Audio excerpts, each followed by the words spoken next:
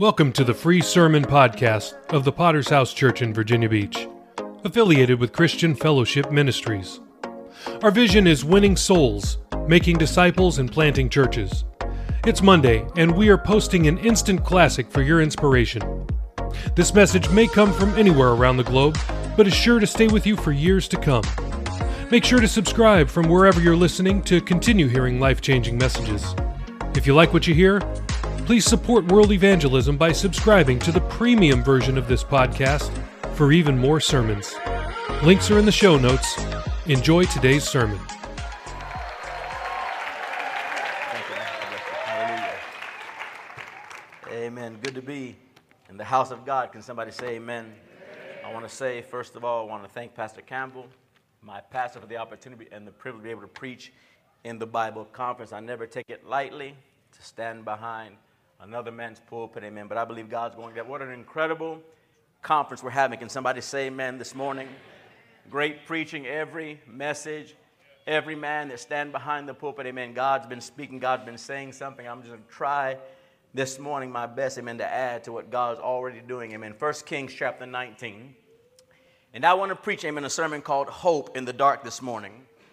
I was thinking about this because I said, God, we need men. God, not just to get saved and we need them to stay saved, God, but we need men, God, when they go in the field, God, fight to stay in the field. Is anybody here this morning?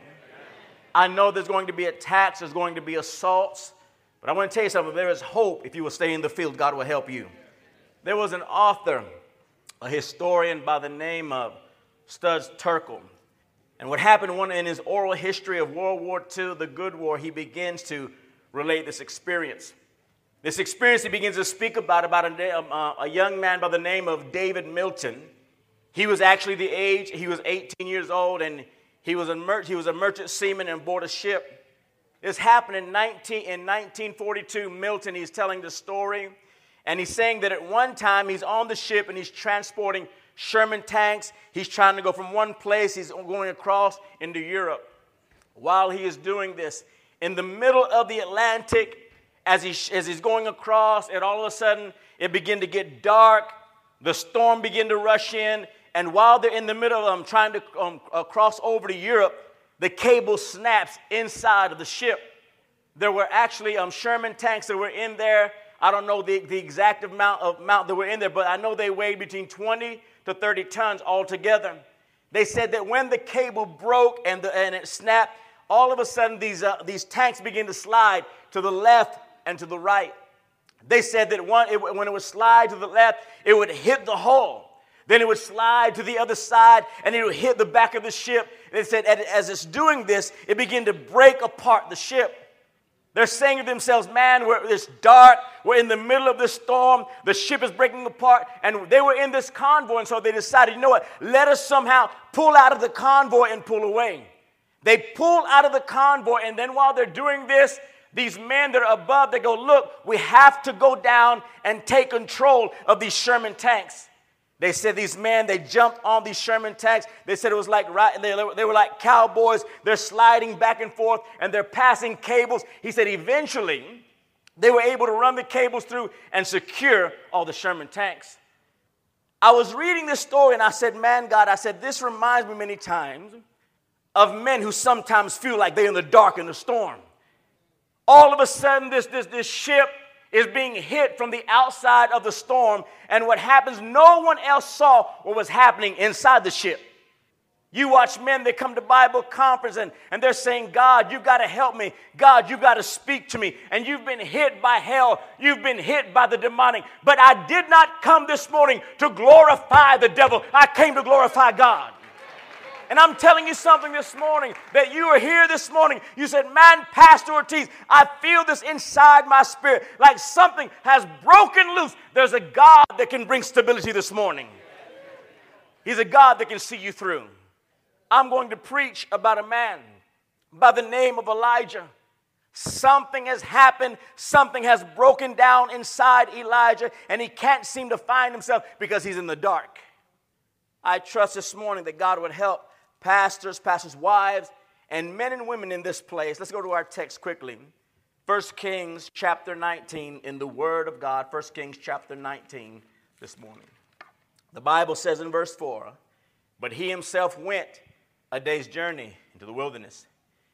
And he came and he sat under a broom tree and he prayed that he might not die, that he might die. He said, take my life, for I am no better than my fathers. Then as he lay and he slept under a broom tree, suddenly an angel touched him and said to him, arise and eat. He then looked there by his side. By his head was a cake baked of coals and a jar of water. So then he ate, he drank, and he lay down again. And the angel of the Lord came back a second time and touched him and said, arise and eat, because the journey is too great for you. So he arose and he ate and he drank, and he went in the strength of that for 40 days and 40 nights, as far as Horeb, the mountain of God. And there he went into a cave, and he spent the night in that place. And behold, the word of the Lord came to him and said to him, what are you doing here, Elijah? So he said, I have been very zealous for the Lord of hosts, for the children of Israel have forsaken your covenants. They have torn down your altars. They have killed the prophet with the sword. And I alone am left, and they seek to take my life. Come on, church, can you help me pray? God, I come this morning once again, God, by your grace and by your mercy. God, I do thank you this morning, God, for every man and woman, God, sitting in this place. God, we thank you, Lord God, for the workers, God, that are in the field, God, the pastors and pastors' wives. God, I pray this morning that by the grace of God, you would once again, God, equip us, God, and keep us by the Holy Ghost. God, I do not come this morning, God, in my own ability, nor do I come, God, in my own strength, for I have no confidence, God, in my flesh. Holy Ghost, I depend upon you and only you. God, move in this place, I pray. And the people of God this morning said, amen. Oh, come on, the people of God this morning said. Amen. Think about the theme of our conference. You know, the theme of our conference is called Don't Look Back. It is a powerful theme, but I want to say it is more than a theme. It has to be a truth. Is anybody here this morning? In other words, not just saying, you know, this is our thing, don't look back. But my heart's desire, I said, God, give us men. God, give us women. God, give us people in the field, God, that when they are pursuing the will of God and all hell breaks loose, God, they will not look back. There's going to be the temptation to look back. I want to say something. When you are in the field, in those dark moments, when you are in the field in those difficult times and the demonic begins to come against you, you will begin to feel the temptation to look back. 3 places I want to look at this morning when you are having things happening to you in your spirit. There's always going to be a battle, one, with yourself. Secondly, there will be a battle in your mind with your pastor. Thirdly, there will be a battle in your mind about God and how God feels about you. See, when I read this story and I read this entire text, something struck me about Elijah. Elijah is sitting here. He's in a cave. He has been driven there, battle after battle, attack after attack. He's had some setbacks, and now all of this has driven Elijah into a cave. Something has gone wrong with Elijah. And let me say something. When you have been hit by hell and when you feel like you are in a dark place, you lose your vision. Let me say something. You cannot see in the dark. Are you hearing me this morning? That when you are in the dark, you cannot see. And in your own mind saying, God, if I cannot see, God, and I don't even see no light at the end of all of this, God, then what is it good, God, that I must continue on? But let me say something this morning. I know a God that can help you see in the dark. Listen now. Elijah, he's in the cave. He's driven there. He can't see. There is no light. I don't believe this morning Elijah is some suicide victim. I actually was tempted a little bit to title my sermon called Suicide Watch. Because sometimes when you're in the field, it's like you're watching men. God help them by the grace of God. God, don't let them kill themselves.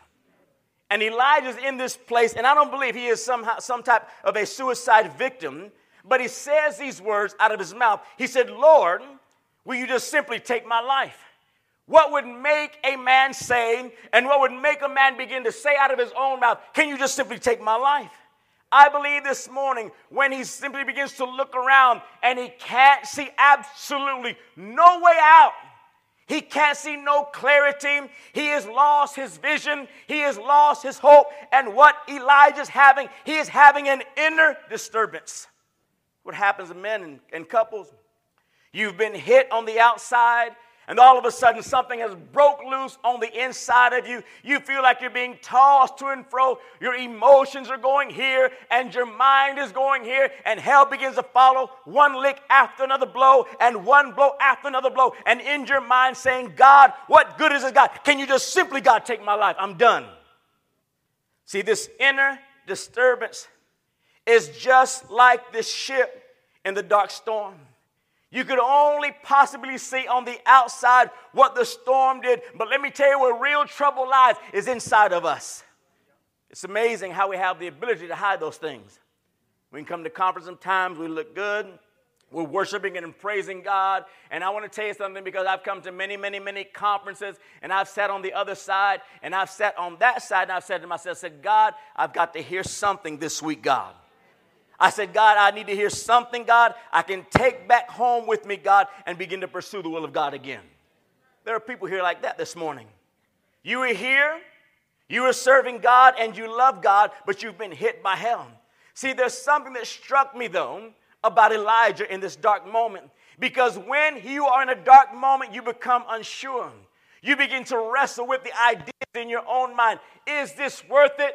God, why did I do this? Why did I ever choose, God, to abandon all of these things, God, to pursue your will, God? I never thought, God, somehow I would end up in the dark, God. See, there's this conversation now between God and Elijah. You can begin to hear something is broken on the inside of Elijah. This has now become a demonic moment where everything inside of him becomes a war, and begins to question things in his mind, and he begins to question the will of God. I always ask this. I said, God, I pray, God, let every worker, God, that can come to Bible conference. You know, this morning, church, there are workers that are not here in our Bible conference that for some reason or another, they weren't able to make it, but they need to be here. Can you say amen? And I want to say this morning, if you are here and you're watching this on live stream, there's a God that can help you in the dark. See, right here, Elijah must do something. What Elijah must do is what every man must do, and what every couple must do is you must get a hold of what's happening on the inside of you. See, these men, they knew something. They go, you know, the wind has hit the ship. The Sherman tanks are going to the right, and they're going to the left. Somebody must go down and get a hold of those tanks unless it destroys everything. Do you know this morning that when you have things raging on the inside of you, you need to learn how to get a hold of them? If you do not get a hold of it, it'll destroy you. Elijah's done this. He's being tossed on the inside, back and forth. He's now beginning to be broken down on the inside. Elijah feels this. It has broken Elijah down so much, he's now become no longer a moving man. He's now a paralyzed man. Let's tell the truth this morning, church. I'll tell you the truth. You know, it's amazing that when we're going through seasons and we're going through dark moments and dark times, how hard it is to remember the past victories. I mean, you think about this. How can Elijah be stuck in a cave? I mean, if you read recently, Elijah was there and he's calling down fire from heaven upon the prophets of Baal. He knows the hand of God. The hand of God comes on him and he outruns a horse. He knows who God is and he knows the power of God. But why all of a sudden Elijah cannot begin to remember all of this? Because when you are in the dark, you remember nothing. All you can think is of that moment. All you can think of is where you are. I love what God said, because they're having a conversation.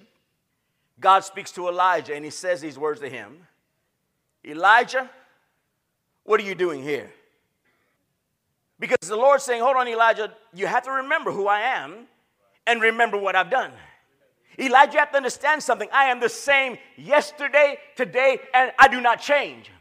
He's saying, Elijah, what are you doing here? And every pastor that has launched men or have launched a man into the field have asked these men a question sometimes. What are you doing here? Maybe not face to face, but on the telephone. When you call and go, hey, pastor, it ain't working out. What are you talking about it ain't working out? No, pastor, you don't understand. You know, I'm trying. I'm doing what we're doing. I'm doing outreaches. I'm evangelizing. I'm street preaching. And I'm not getting no breakthrough. Matter of fact, I can't find a building. You know, I can't come here. And we're like, hold on a minute. What are you doing here? We're saying don't forget what made you arrive at the place you arrived at. Can you remember the God that you served when you were in the mother church? We saw the hand of God upon you and the hand of God upon your wife. Hold on, what are you doing here? And all of a sudden, those men on the field that are on that side, they're saying, oh, pastor, you don't care about me. You don't understand what I'm going through. No. We care about you, and we know exactly what you're going through. See, the problem is this. We asked you questions like this. Hold on, what are you doing here? They're launched. They begin to struggle. Can you remember, sir, and can you remember, ma'am, what brought you there? Can you remember how somehow you said, God, I'm going to readjust my life. I don't care about my ambitions. I don't care about my dreams. God, now this has become all about you and about the will of God. There are even people sitting here this morning that you can remember the days you had a good paying job, but that job was going to hold you from the will of God. And you said, you know what? I don't care about money. I don't care about the job. I care about the will of God. Can you remember what brought you there? Can you remember now, these men that are in the field, you're struggling and hell has begun to hit you? This is why we ask the question, hold on, where are you? What are you doing here? We're trying to remind you all the sacrifices you made, how you made yourself available, how you said you were all in. When we ask this question, what are you doing here? We're talking about this dark moment, how you come to this place. How is it now difficult to be able to sing? And many times when I ask my men the same question, hey, what's going on? What are you doing here? I'll also ask another question. Are you praying? Let me tell you, it's hard to pray in the dark. It's difficult to press through. It's difficult to lay a hold of God. I got a text message. I'm not going to say no names. I got a text message a while back from one of my men on the field, and they were sending me a message, and they were going through some struggling, having, some ups and downs. They're like, hey, pastor, so I'm here doing this for God. How long? I'm ready to do something else. So I read the message. I don't respond. I just look at the message and I go, oh, praise the Lord, put that down. I keep on writing my sermon. Because I know that when they're going through it, they're speaking things and they're saying things, and I cannot always get involved in the midst of your emotion. You know what? I asked them and I said, men, are you praying? And they go like this. Yes, pastor, I am praying. No. Listen to me. When you are in the dark, I'm not talking about a 5-minute prayer meeting. I'm not talking about, the regular praying in the morning, get up and pray. No, I'm saying, let me tell you, when you are in the dark, you better learn how to lay a hold of the living God. And if you will lay a hold of the living God, there is a God that will lay a hold of you. I asked them, do you pray? Are you praying? Are you touching God? Let me tell you about a real prayer meeting. There's an incredible story about the story of Jacob. The Bible says, Jacob, he's not right. He's given the name. He's pretty much a scoundrel. And he goes out and he wakes up and he takes his family with him. And the Bible says as he's doing this, he goes out into the field and the Bible says he is alone. Everybody knew who Jacob was. Everybody knew his reputation, what kind of man that he was. But what I love about this is the Bible says that when he was alone, God met with him. Do you know what happens when you are in the field and you are pastoring? You are no longer next to your pastor or your pastor's wife. You are not simply next to somebody close by. You are just like Jacob. You are alone with God in the field. And sometimes that's the best place to be. You know what happened to Jacob? As the Bible says, Jacob is there and God begins to deal with him. He begins to wrestle with God and wrestle with God. And what happened is Jacob walked into that field one way. As he's wrestling God, the Bible says God touches the hip of his socket. And what happens now, it shrinks. You know what this means? That everybody saw Jacob go out and they knew who Jacob was. And when Jacob came out from that meeting with God, they said, hold on. There's something different about the way Jacob walks now. He's walking with a limp. They're saying, hold on, he's had an encounter with God. Do you know what happens when men get launched out And then they come back from the field and they preach the gospel. They go, oh my God, who is that preaching? Who is that speaking? You know what happened? They had an encounter with God. When you go out in the field and God will touch you, God will bring you back in different. The demonstration of God, everybody saw the way Jacob walked. Look what happens to you now when you're in the dark now. When you have this inner disturbance, please be careful because now your speech will also change. Not only will your speech change, the view of God and the will of God will also change. Your vision will also change. Look at the words now from Elijah. God has spoken to Elijah. Elijah, what are you doing here? Now Elijah's going to talk back to God. Elijah says these words to God. I have been very zealous for you, Lord, the Lord of hosts. This word zealous means this. Marked by an active interest of enthusiasm. You know what Elijah's saying? Hold on, God, I want to talk to you. You're asking me where I'm at. But I want to tell you something. I was zealous for you. When I came into this, and when I started this, I was full of faith. I was full of enthusiasm. I was full of God. That's how it was, God. But don't you see, God, what's going on now? That's how it was for me. But hold on, I'm wondering now if this was even worth it. Why did I leave my job? Why did I leave my city? I don't know if it's worth it anymore. That's what he's saying to God. He said, I was zealous for this, God. So what did it pay off? What was even worth, God? If I was so over all of this, God, if I was so enthused about the will of God, now I'm not seeing what I want to see. Is it even worth it now? That can happen to you. That can happen to you when you're having inner disturbance. All this runs through your mind. You begin to say, man, I don't know, I should have done that. Maybe I got caught up in a conference hype or something. Maybe I just felt nudged. Maybe it never was God. Maybe somebody tricked me into this. Maybe somebody pushed me into this. He's saying, Lord, I was zealous for you, God, and it's not adding up no longer, God. I'm not even sure, God, if this is the will of God anymore for me. You know what's amazing about this? As he begins to see, God, it's not turning out like I thought it would be. Let me help every worker that goes out in the field. It never turns out like it's supposed to be. I'm going to say that again. It never turns out the way it's supposed to be. Assaults and attacks. Look now his vision. He's talking to God. He said, God, I was zealous for you. Then he goes like this. For the children of Israel have forsaken your covenants. They've torn down your altars. You know what he's saying now? It don't work. People don't care. I try to help. I try to preach. I do this for you, God. And the children of Israel, God, they just come and they tear the altars down, God. They forsake your covenants, God. God, people are people. They don't really care. And so if they don't care, why should I care?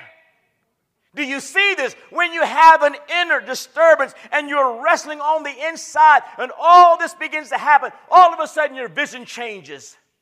Your language changes. I have to say I love this about Elijah, though he said this. He says, Lord, they've done all this and I'm alone, God, and they seek to take my life. He's saying, and the last thing they're going to do is kill me. So I just want to let you know, God, that before they kill me, I'm coming home. Can somebody say amen? I want to look at secondly, helping you in the dark. See, every worker, hear me out this morning. Because when you are in that dark moment, the grace of God can see you through, I said. But the problem is this, many times when you are in the dark and God's going to help you through the dark, it's many times not the way you think it should be. It doesn't make sense. Elijah, the Bible says, is in a cave. While he is in the cave, he's in a dark place. He's thinking in his mind, God, this is done. This is finished. I'm in this terrible place. And look what God does, because what happens when men are in the dark and couples are in the dark and people are in the dark, the job and the responsibility of every pastor by the grace of God is once again to help and give you vision again. Because when you can't see, we got to help you see. But the problem is the way God designed it and the way you see it frustrates you. But God sees Elijah. He's going to give him clarity. He's going to give him vision. He's now going to help him in the dark. Did you ever notice this, church? The Bible says that the word of the Lord came to Elijah. That means that Elijah's in the cave and God is standing outside of the cave. See, this doesn't make sense to us. Hold on, God. Pastor Ortiz, this isn't right. God's not right. If God sees that Elijah is dark, in a dark place, he sees him inside a cave, then if God is so good and God cares about his workers and God cares about people, then how come God did not go inside the cave? Because God does not associate himself with darkness. He said, no, hold on a minute. I know you're in the cave, but I'm not going to go in the cave with you. What are you talking about, Pastor Ortiz? I'm so glad you asked. I'm going to tell you real quick.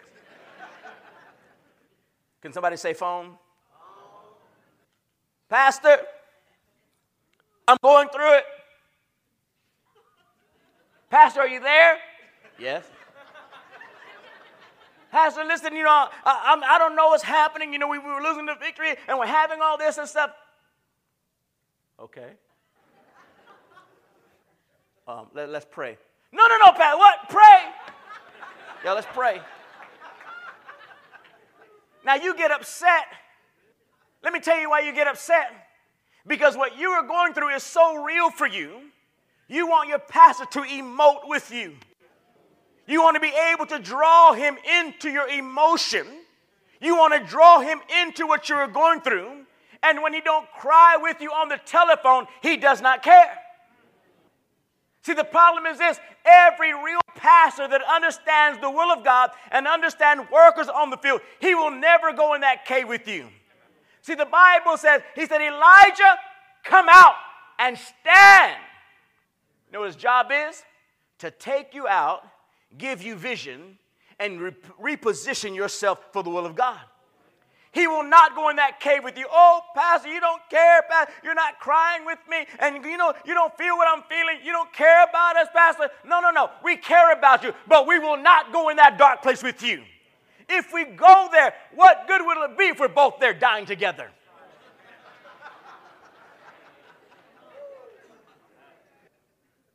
I mean, did you see this?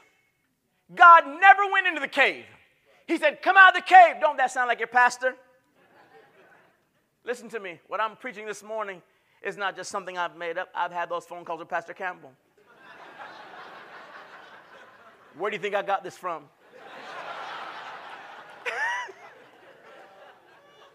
I've called him from South Africa. I remember one specific situation. It was so bothering me. You ever had those people who are a thorn in your flesh? You said, Lord, can you remove this?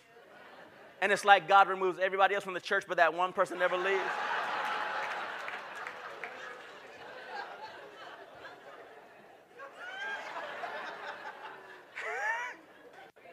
So I've had enough. I'm there, and I call Pastor and say, Pastor, I got to talk to you, Lord. Oh, I'm done. And he's quiet on the phone. And I know Pastor Campbell real good now. I can tell when he's listening, and I can tell when he's listening and working at the same time. He can multitask. And this time he was listening and working, but he already knew. So he's talking, I'm talking, and I can hear him. He's moving stuff around, and yeah. And I'm like, Pastor, you there? Yeah, I hear you, Hector. So what do you think? Well, listen, yeah, it's amazing. Some of those, sometimes they never leave. I'm like, yeah. Sometimes you just got to live with them forever. I was like, oh, and he goes, okay now, bye.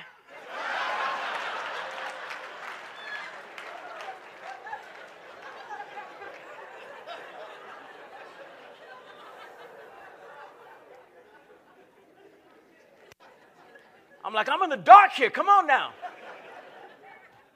And let me tell you, at that moment what the devil does to you is your pastor don't care. The reason why he don't care about you because he didn't break down with you.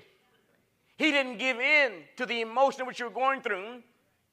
And so now when he's taught me that, I do that to my men now, praise God.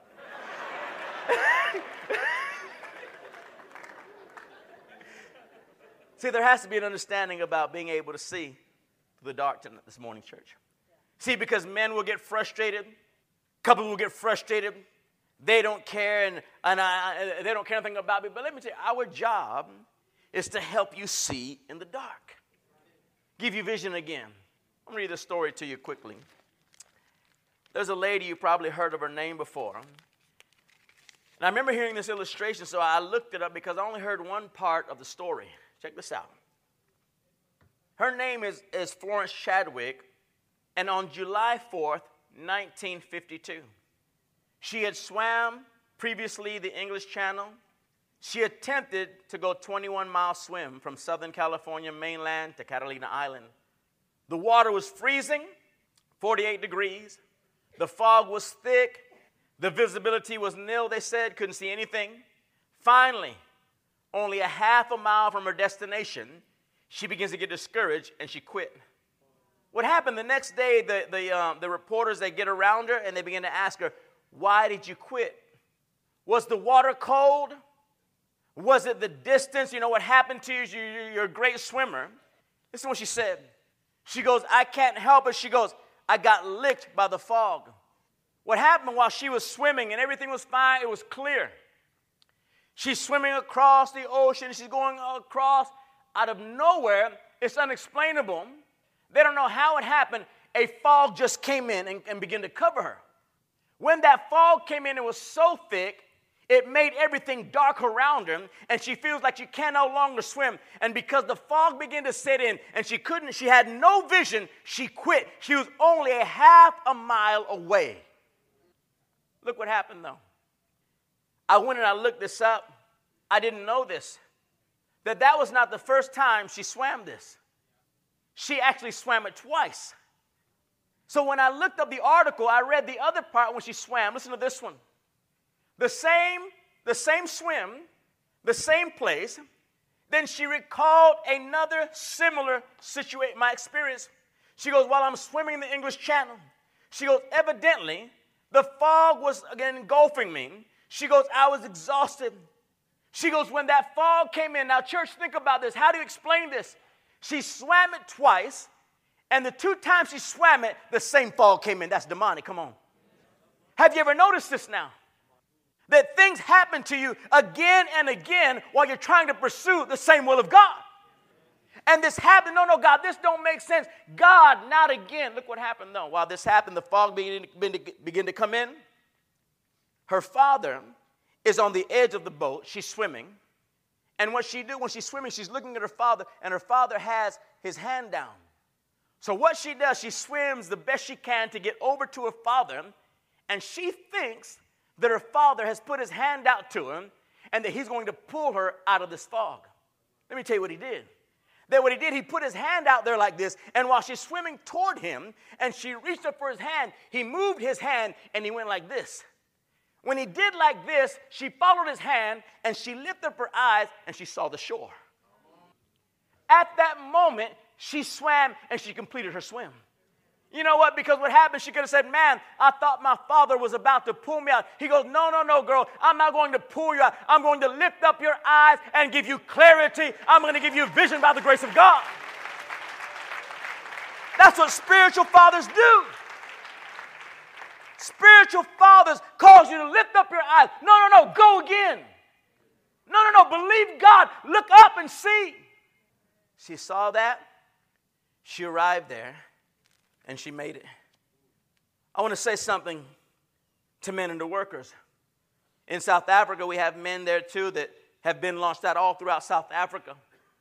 And what I see, not just in South Africa, what I see all around our fellowship is men, they'll go 2 years, 3 years, 4 or 5 years, and they'll go out and they begin to have, things begin to happen. But as the years begin to creep in, they just quit. They throw the towel in. They say, I can't do this. It's impossible. I can't find a building. And they just quit in the middle of all of this. I told my men this that are here with us. I said, let me ask you a question. I said, let's tell the truth. One day when you stand behind a pulpit somewhere and preach the gospel, what in the world are you going to preach about if I always pull you out? You're going to preach somebody else's story? You're going to preach somebody else's revelation? You're going to get up there and just go on and on and on and talk about nothing? I said, because if your spiritual father always pulls you out, you'll have nothing to say.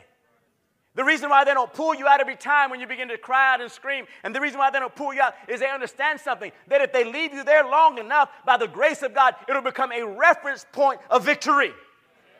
It'll become something one day you can look back at and say, hold on, I can remember when I thought I was not going to survive, but I saw the grace of God. I saw the hand of God come through. Reference point. You know, your pastor has swam the same places. He's had to fight his own fights.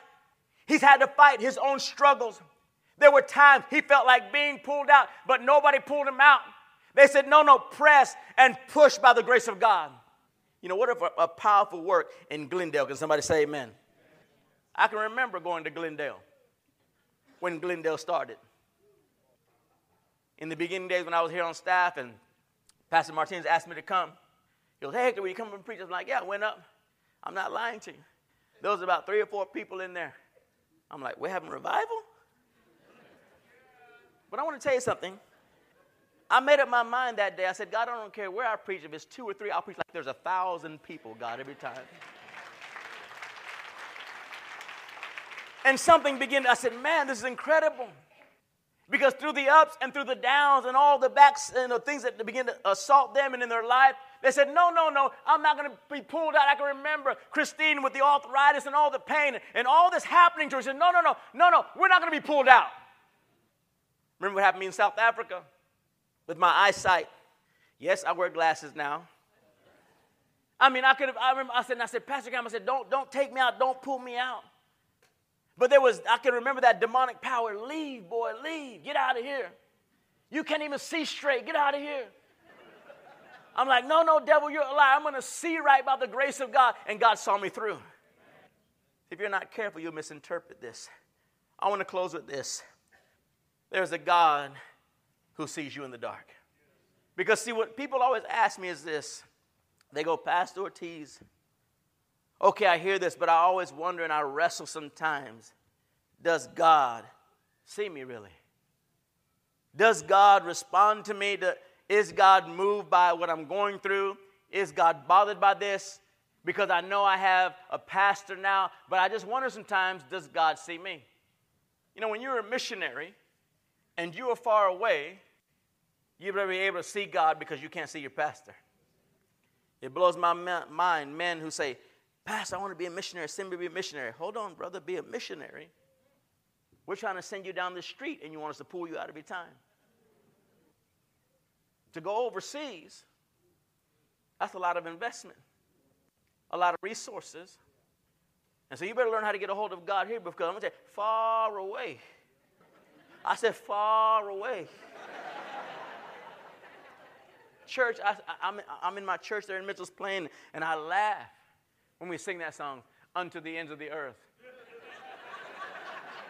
Because do you know that South Africa is the end of the earth?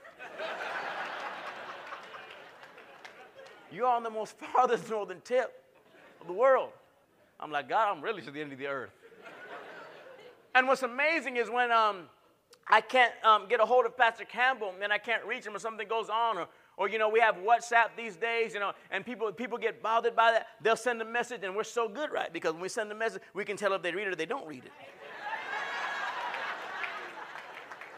That makes you angry now. But you know, our pastors are very smart. They're good now. Because when you send the WhatsApp, it'll pop up on the screen first. If they read it real quick, they ain't got to open it up.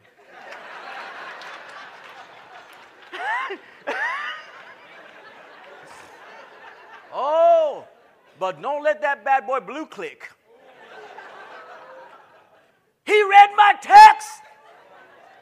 He didn't call me. Days could go by. But let me tell you what I do when days can go by. There's the unseen hand of God that can reach far and wide by the grace of God into another nation. Because there's a God who sees me. See, this is the final arena when you are in the darkness. The question, does God really see me? And does God care? Does it even matter to God what I am going through? Does it make any difference? But what you must know and believe, church, that God is there. Pastor Campbell said something to this effect. He loves making statements, and we love repeating his statements. Come on. And he made this statement, and you got to love when he says these statements. In the midst of agony.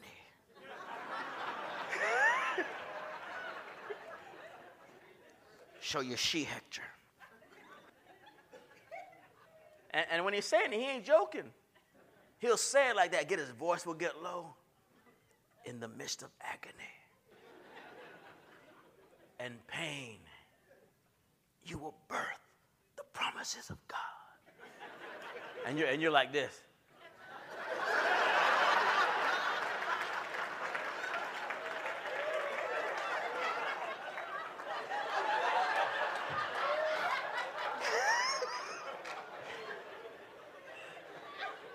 And don't you love it? Then your disciple calls you next week. So let me tell you something. So in the midst of agony.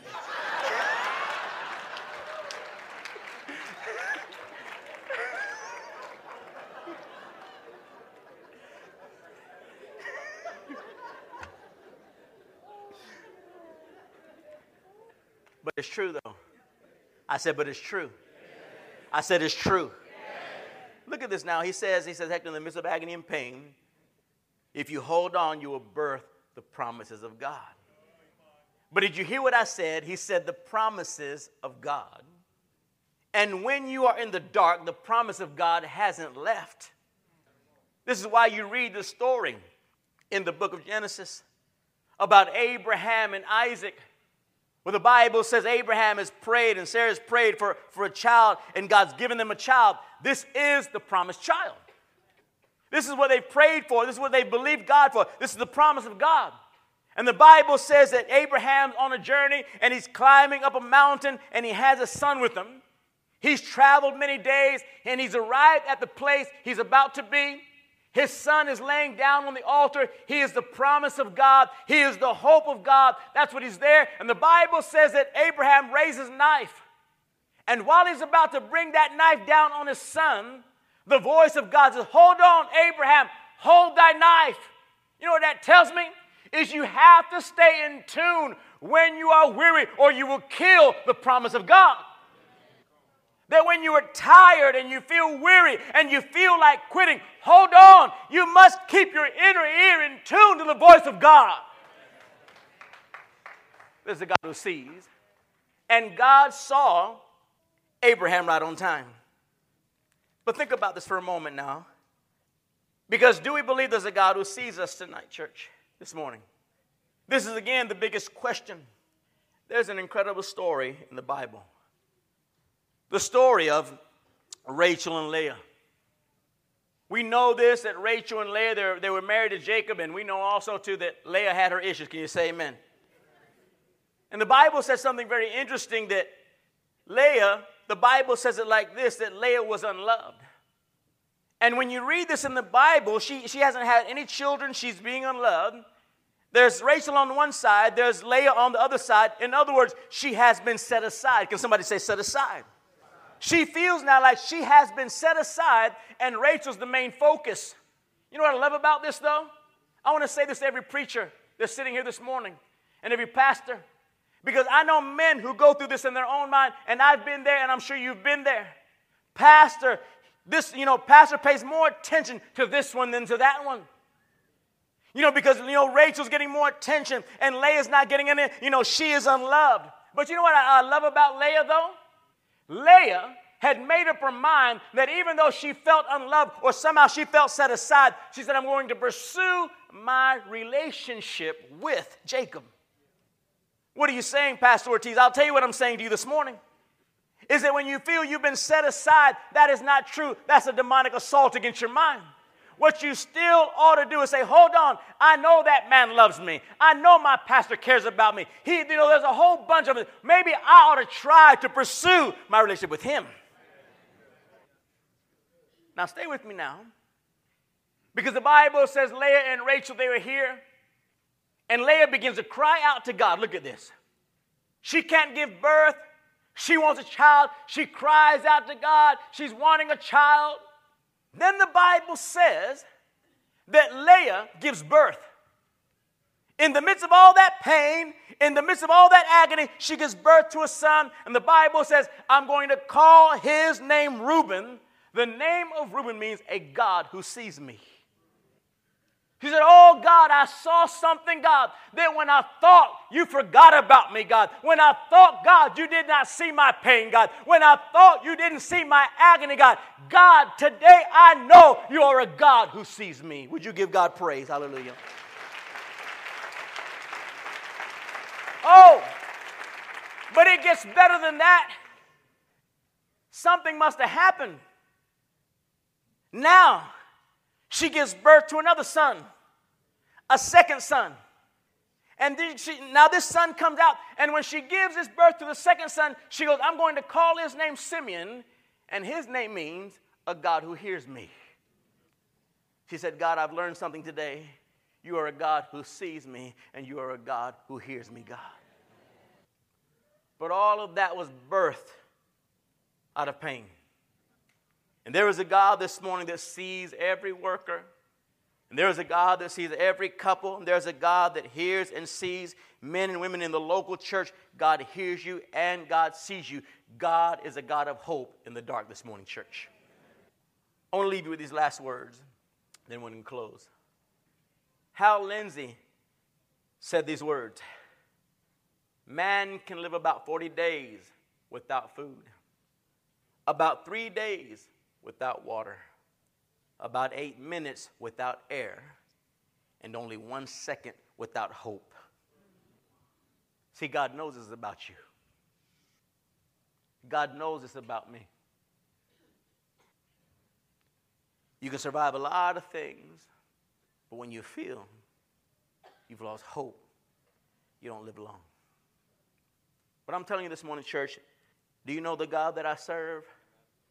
The God that I serve is a God that can make iron float. Come on, church. Oh, you didn't hear me this morning. I said the God that I serve is a God that can make iron float. The God that I serve can be a cloud by day and a fire by night. That's the God that I serve. God can be to me what he needs to be to me. God is my hope. And he understands and realizes that every man and every woman, that when they begin to struggle, they want to look back. But there's a God who gives you hope this morning, church. I want every head bowed, every eye closed this morning quickly in this place. Thanks again for listening to the free version of the VBPH Sermon Podcast, where we post sermons on Mondays, Wednesdays, Fridays, and Sundays. We also have a premium version of this podcast, which posts sermons and interviews every single day of the week. So why would you want to subscribe? I'm glad you asked. I have 5 reasons for you. Number 1, on the premium version, we post full versions of Testimony Tuesday, Pastor Campbell Thursday, and Study Day Saturday. If you'd like to hear those episodes, then subscribe now. Reason number 2, uninterrupted listening. We remove all ads and all extraneous content from our premium feed. Reason number 3, premium episodes always release 6 hours earlier than the free version. If you're an early bird, it's a great reason to subscribe. Number 4, our subscribers will gain access to our sermon chat group on WhatsApp, where we interact directly with listeners around the globe. If you'd like to chat with other premium subscribers, subscribe today. And finally, every dollar we raise goes to world evangelism. This is the best reason to subscribe, because you are helping us launch churches all around the world. We don't put one dime in our pockets. Everything that we raise from this podcast will go directly to Thursday night of Chandler Conference. So please subscribe today by using the links in the show notes below. Thanks.